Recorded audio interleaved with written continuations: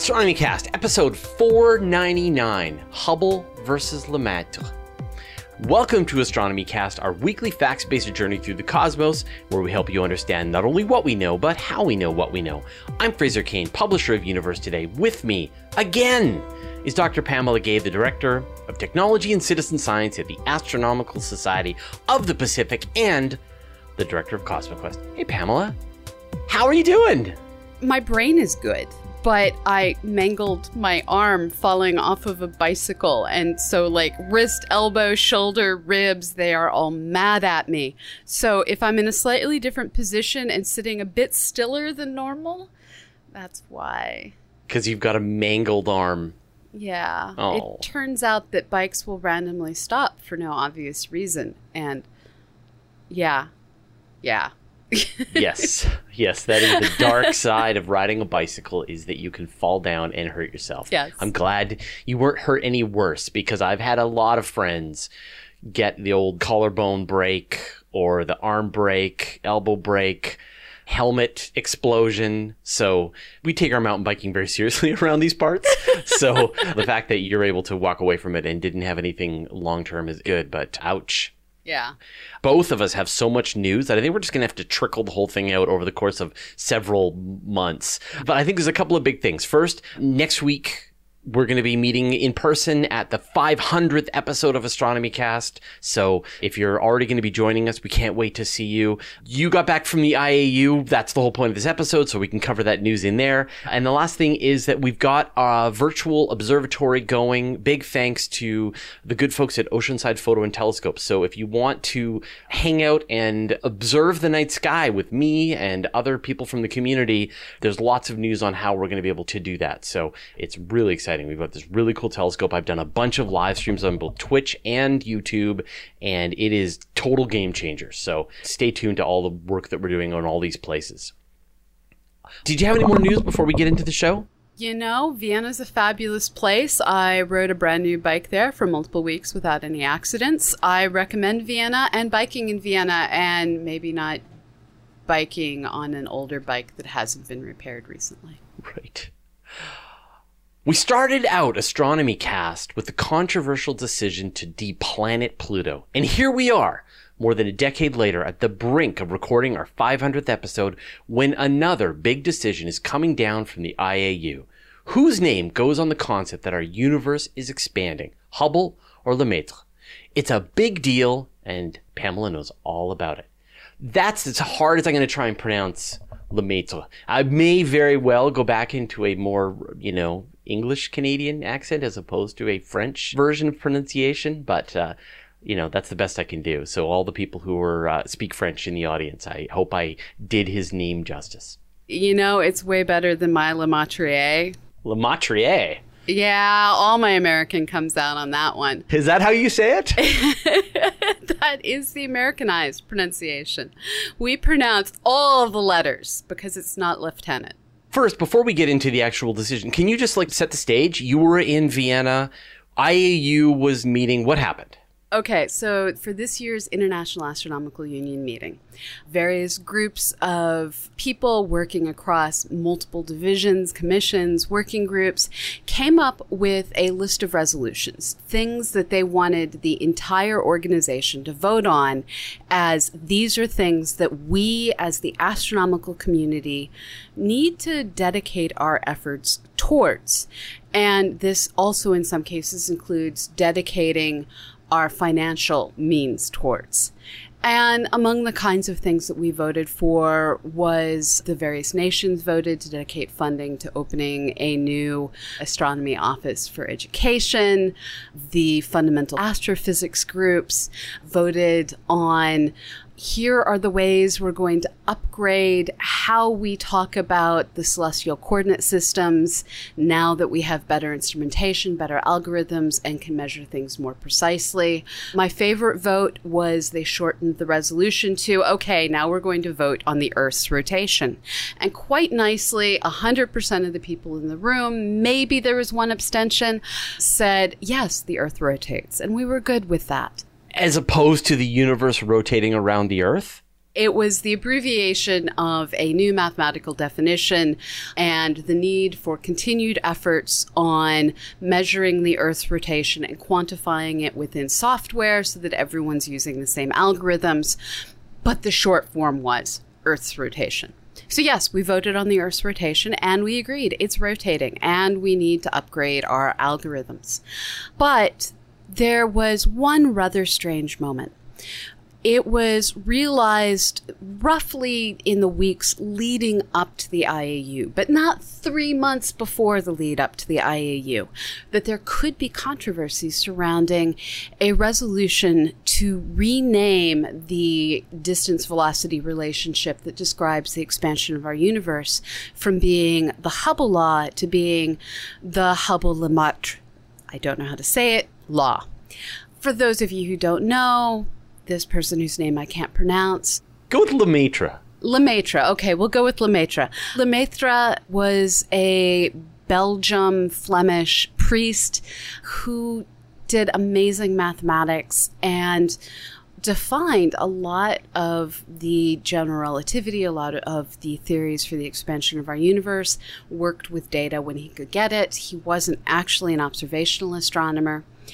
And he published, using Hubble-Lemaitre data that he was provided, a paper in French describing the expansion of our universe, giving a value to what we now call the Hubble constant, before Hubble did. And this paper later got translated into English, and the equation that he had to describe the universe's expansion, the paragraph describing the data from Hubble that he used, and a footnote were all strangely not in the paper translated into English. This translation occurred after Hubble's research, and for many, many years, people thought, Hubble did all of this. But wait a second, I'm trying to understand sort of the chain of events here, right? So who was the first person who observed that galaxies were moving away from us? Was that Hubble? No, that was an observer working down at Lowell Observatory who had been expecting to see that all the galaxies around us are moving at a whole variety of different velocities. Right. Some would be coming towards us, some would be going sideways, and some would be drifting away from us. And so the early observations taken down at Lowell Observatory were like, no, the bulk of the stuff is moving away from us. So that was the first set of observations, not Hubble. But I guess I don't understand, like, who did the stealing here? Who did the not? Because you say that in the Lemaitre paper, there was references to Hubble, and those were removed in the translation from French to English. Yes. So the original equations that built on Einstein's work and de Sitter's work and said, no, we don't need this cosmological constant. We don't need to have a steady state universe.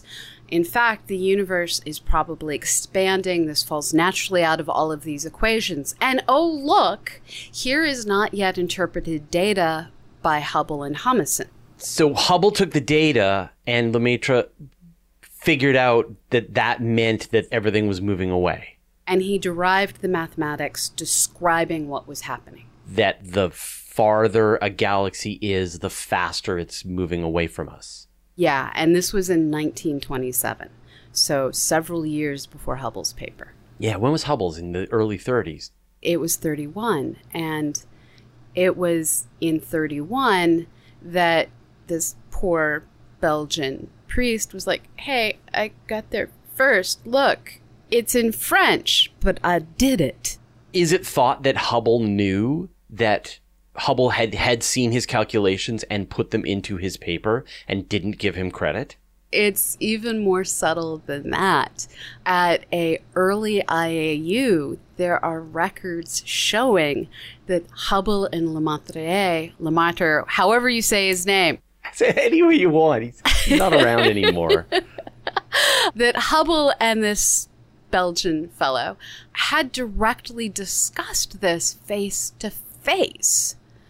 Now, when approached later on about this and asked if he needed corrections done, our Belgian priest said, no, I'm okay with the lack of corrections made to things and didn't insist on having things added in to the translation that forgot his equation 24, if you're keeping count, and erased the references to Hubble. Now, this puts us in a quandary as a field. So there were a whole bunch of other people that worked out the maths of the expansion of the universe, and then they plunked in a constant and the universe stopped expanding.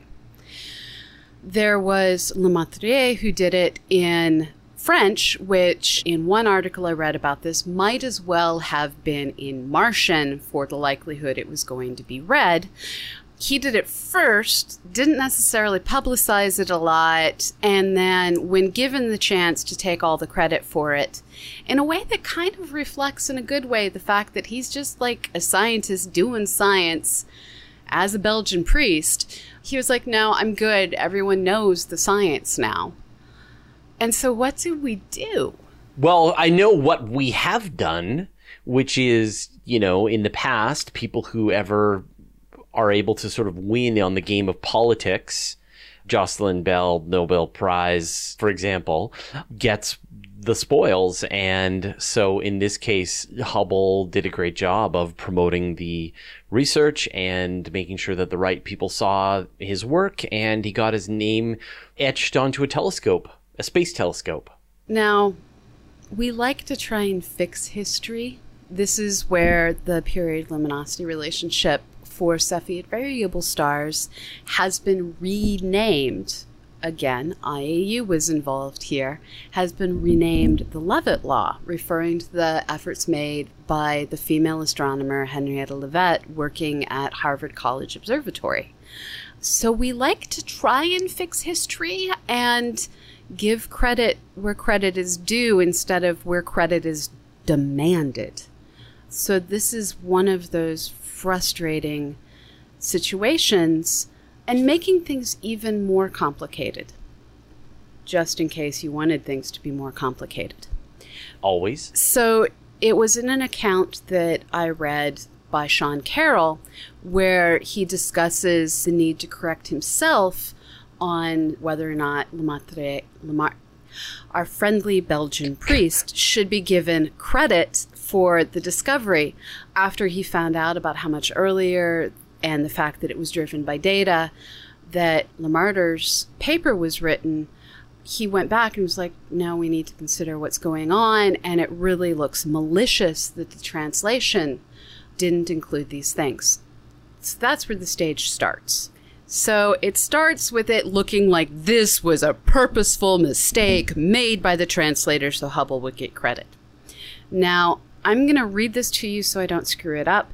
This is from Mario Livio, who did a great deal of research on the matter. He's one of the great Hubble scientists. He's also a really good science communicator through his various books. And he writes, I actually discovered a letter that Lemaitre wrote to the editor. He says the letter revealed that Lemaitre himself had translated the paper, and he himself omitted those paragraphs. Unquote. But why? Quote, he thought there was no point, Livio says, because Hubble's paper already appeared. There was no point to repeat his somewhat more tentative conclusions that appeared before that. So it now appears with the letter that was found by Livio that our friendly Belgian, I'm assuming friendly, our Belgian priest scientist had basically said, nah, Hubble did it better. I don't need to translate this part of my paper. I'm going to let Hubble's firmly held, demanding attention conclusions to stand. Now, he didn't say it like that, but this seems to be the implication that Lemaitre was willing to let Hubble take the credit, take the fame, which just makes me want to name it after him more. So now people understand the controversy. They understand what was discovered and sort of how everything went down. And so everybody arrived in Vienna ready to vote. Yes. What happened? Well, First of all, it was realized in the weeks leading up into the conference, but not 3 months before the conference, and this is the important part, that this might be controversial. And like the demotion of Pluto, it might get people in a furry. So rather than worry about small children writing concerned emails to their local astronomers because this law that everyone loved got renamed, it was decided that the IAU would invoke one of its new rules, which is given 3 months' notice, votes can be held electronically instead of in person at the conference. Oh, they fixed the Pluto problem. They fixed the Pluto problem. But this is where but they didn't realize this 3 months in advance problem comes in. Because we're all at the IAU. We all want to vote. It's why we're there to be bureaucrats. So here we are, ready to vote, being told, okay, we're going to ask you to vote, but your vote does not count because we're going to make you vote later electronically. But we're going to call this a straw man vote, and we're going to assume that the voting outcome of the people in the room directly reflects the votes of the entire IAU population. Which, since I don't think we had a majority fraction of the union present at the assembly, I'm not sure how much that works. Yeah. So we all voted. Yeah. And? And they didn't tell us the exact numbers, but from looking at the hands up around the room, there was, to my eyeball, which is not scientific, about 10-ish% people, again, this is my eyeball, 10-ish% people that said, I'm not even going to make a decision, you're all on your own. So those were the abstains. Then there was roughly another 20% that were like, no, we deny this vote. And then there was a clear majority, roughly 70%, according to my non-scientific eyeball, that were like, yes, we should do this. But the people who were no votes were very argumentative no votes, and they weren't given very long to debate.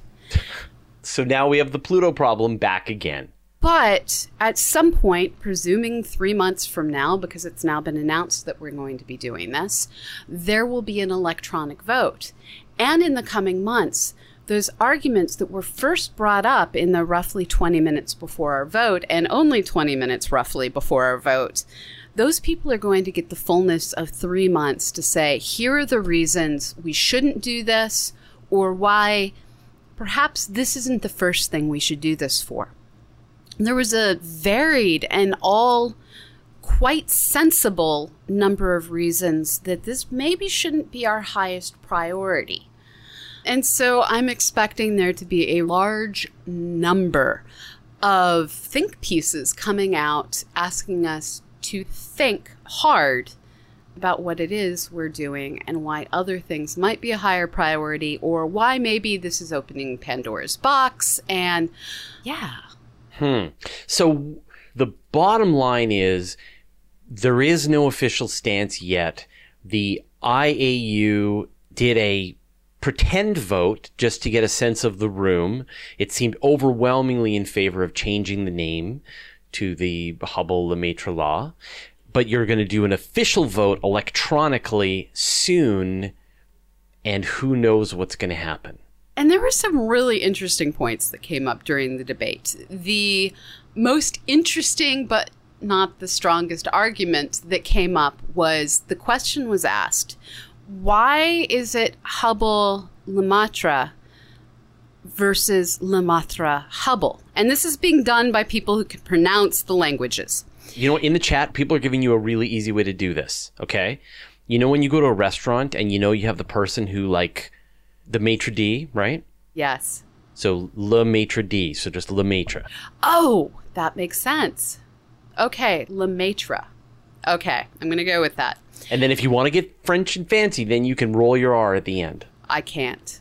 So my favorite argument was, why is it Hubble-Lemaitre instead of Lemaitre-Hubble? And the response was, it's easier and sounds better to say Hubble-Lemaitre. Yes, agreed. And then came the question of, but didn't Lemaitre do the hard work in the beginning? And wouldn't it make sense, since he was first, to put his name first? Yeah, but it's the hard work of saying the names in a way that sounds nice. That's the real hard work, right? Apparently. Not the hard work of who does the math and makes these groundbreaking calculations. What matters is, how does it roll off the tongue? Now, also, you can turn it into a portmanteau, right? Yes. So you could kind of like Hubble-Lemaitre or Hubble... No. Hubble-Lemaitre. Hubble-Lemaitre? So far, we aren't doing those in astronomy, for which I am grateful. But yeah, so there was that argument. And then there were a lot of other arguments that had never quite occurred to me. The first was, what about all the things that were figured out by indigenous, not white people of the world first, and then when discovered by generally white cis males of Europe, the name of the not European cis white male was ignored and omitted from the history. Like when that Neanderthal first named Mars? Well, there's that, but... And it wouldn't be Mars, it'd be whatever the first Neanderthal... What if we do find the first name somehow written down from Neanderthals of what they called the planets? Do we go back and call... I mean, if they're great, well, I think maybe we should. If they're really great names. On a complete tangent, there's actually a working group on star names that is working to collect the indigenous names for different stars and stars that do not currently have a common name in the HRHD. Pick the atlas of your choice. This episode is brought to you by Casper. Get $50 towards select mattresses by visiting casper.com/astro and using promo code ASTRO at checkout. This summer, I was in Vienna for 16 days for the IAU. While there, I missed 3 things: my husband, my dog, and my Casper mattress. Casper products are cleverly designed to mimic human curves, providing supportive comfort for all kinds of bodies, including my curvy body that has had more than one bike and horse accident. At home, I have a Casper Wave, which features a patent-pending premium support system to mirror the natural shape of, well, any body. While enjoying a free upgrade to business class on one of those international flights, I encountered Casper pillows, and after getting a great onboard sleep, I now want those too. With Casper's free shipping and returns in the US and Canada, and hassle-free returns if you're not completely satisfied, I think more Casper is in my future. You too can be sure of your purchase with Casper's 100-night risk-free Sleep On It trial. Get $50 towards select mattresses by visiting casper.com/astro and using promo code ASTRO at checkout. Terms and conditions apply. I love that more stars have better names. Like HIP91, who cares? Like, that's ridiculous. Like, that's your name? No. The universe is gigantic. Let's go for as many names as we can possibly go for. Like, we will never run out of names because we will never run out of stars. In fact, every galaxy gets a name. So I hope the IAU really brings this up next time. I know they've already added a whole pile of star names, but this should just be the beginning. Yeah, this is the starting point.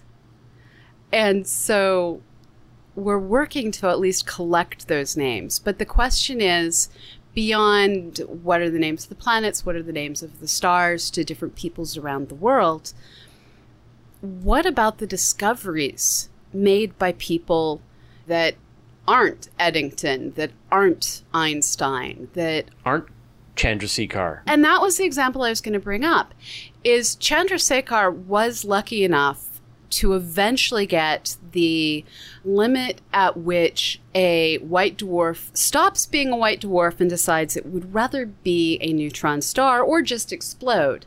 That mass limit is named the Chandrasekhar limit.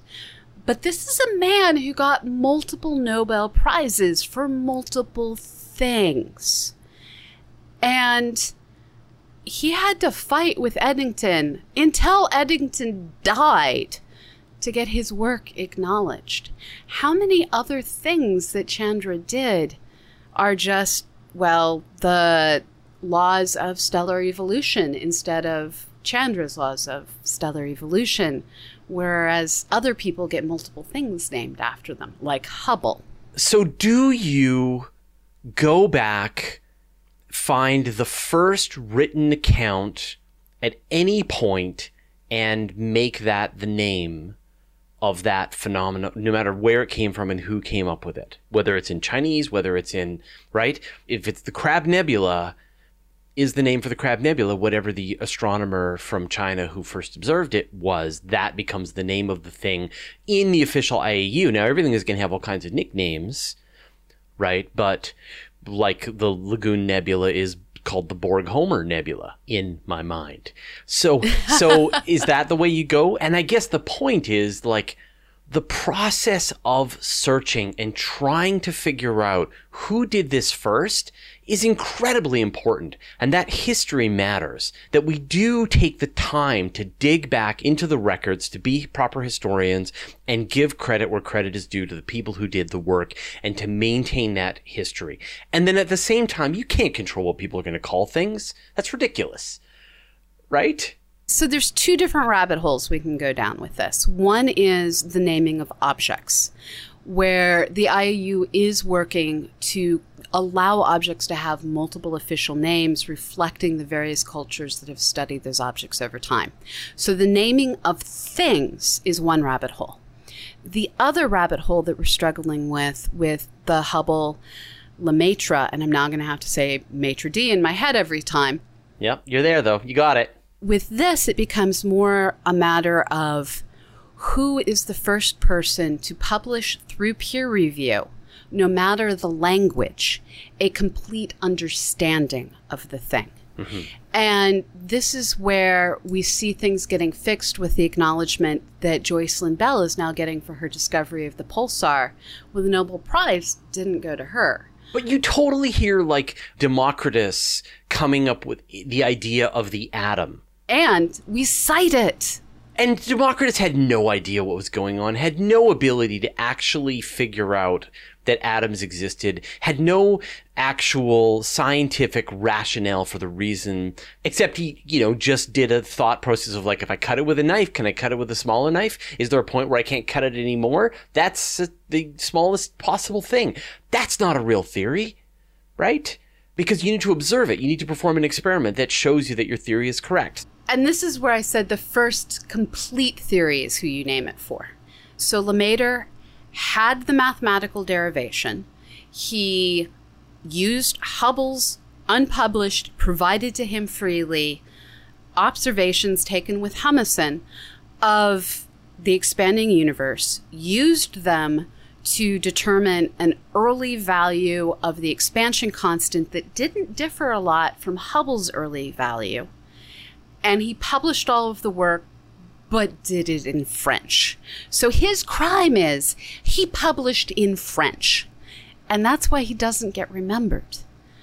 And then Hubble came out with a better write-up with more advanced data and said, why, yes. Didn't then reference Lemaitre, who he discussed this stuff with, who he'd provided data to, didn't cite him.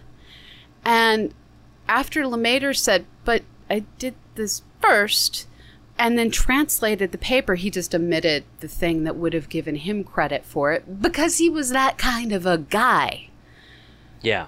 Do we erase him from history, which is what was on the route to happening? I think I said what I think, and so I don't think I need to double down on saying what I think, which is, like, when you use stellarium and you look at an object that has a Messier number, it also has an NGC number, and it can also have an IC number, and it will have a Sinbad number, and it will also have a, there's all these other numbers that it's going to have as well. And so things will have multiple names. And I think the history of these concepts are fascinating and well worth going back in time to figure out and understand the best possible story that you can. And the moment you find plausible evidence that somebody came up with something earlier, you slot that into the history, and you should recognize it in the official places to make sure that it does get accepted and put in there. But this is a history problem, not a science problem. The science is the same. Yeah, the science is the same. This is a history issue, it's a history problem, and I'm sure historians can already talk about how complicated naming things are and what impact that has. So we got to wrap things up, but when will we know the final answer? No idea. We will bring it to you. At some point in 3 months, some person is going to show up with an envelope. They're going to hand it to you. You're going to make a mark. They're going to take that envelope away, and the answer will happen. I suspect it will be a checkbox on a website and then a press release. However it takes place, we're going to bring all that information to you here on Astronomy Cast. Awesome. I can't wait to hear the answer. Thanks, Pamela. Welcome back. Thank you, Fraser. Glad to be back and glad to see you.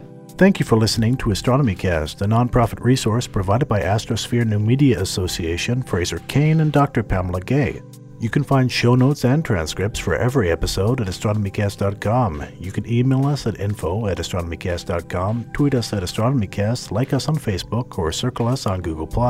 We record our show live on YouTube every Friday at 1:30 p.m. Pacific, 4:30 p.m. Eastern, or 20:30 GMT. If you missed the live event, you can always catch up over at cosmoquest.org or on our YouTube page.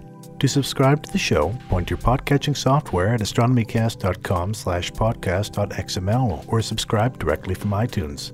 If you would like to listen to the full unedited episode, including the live viewers' questions and answers, you can subscribe to astronomycast.com/feed/full-raw.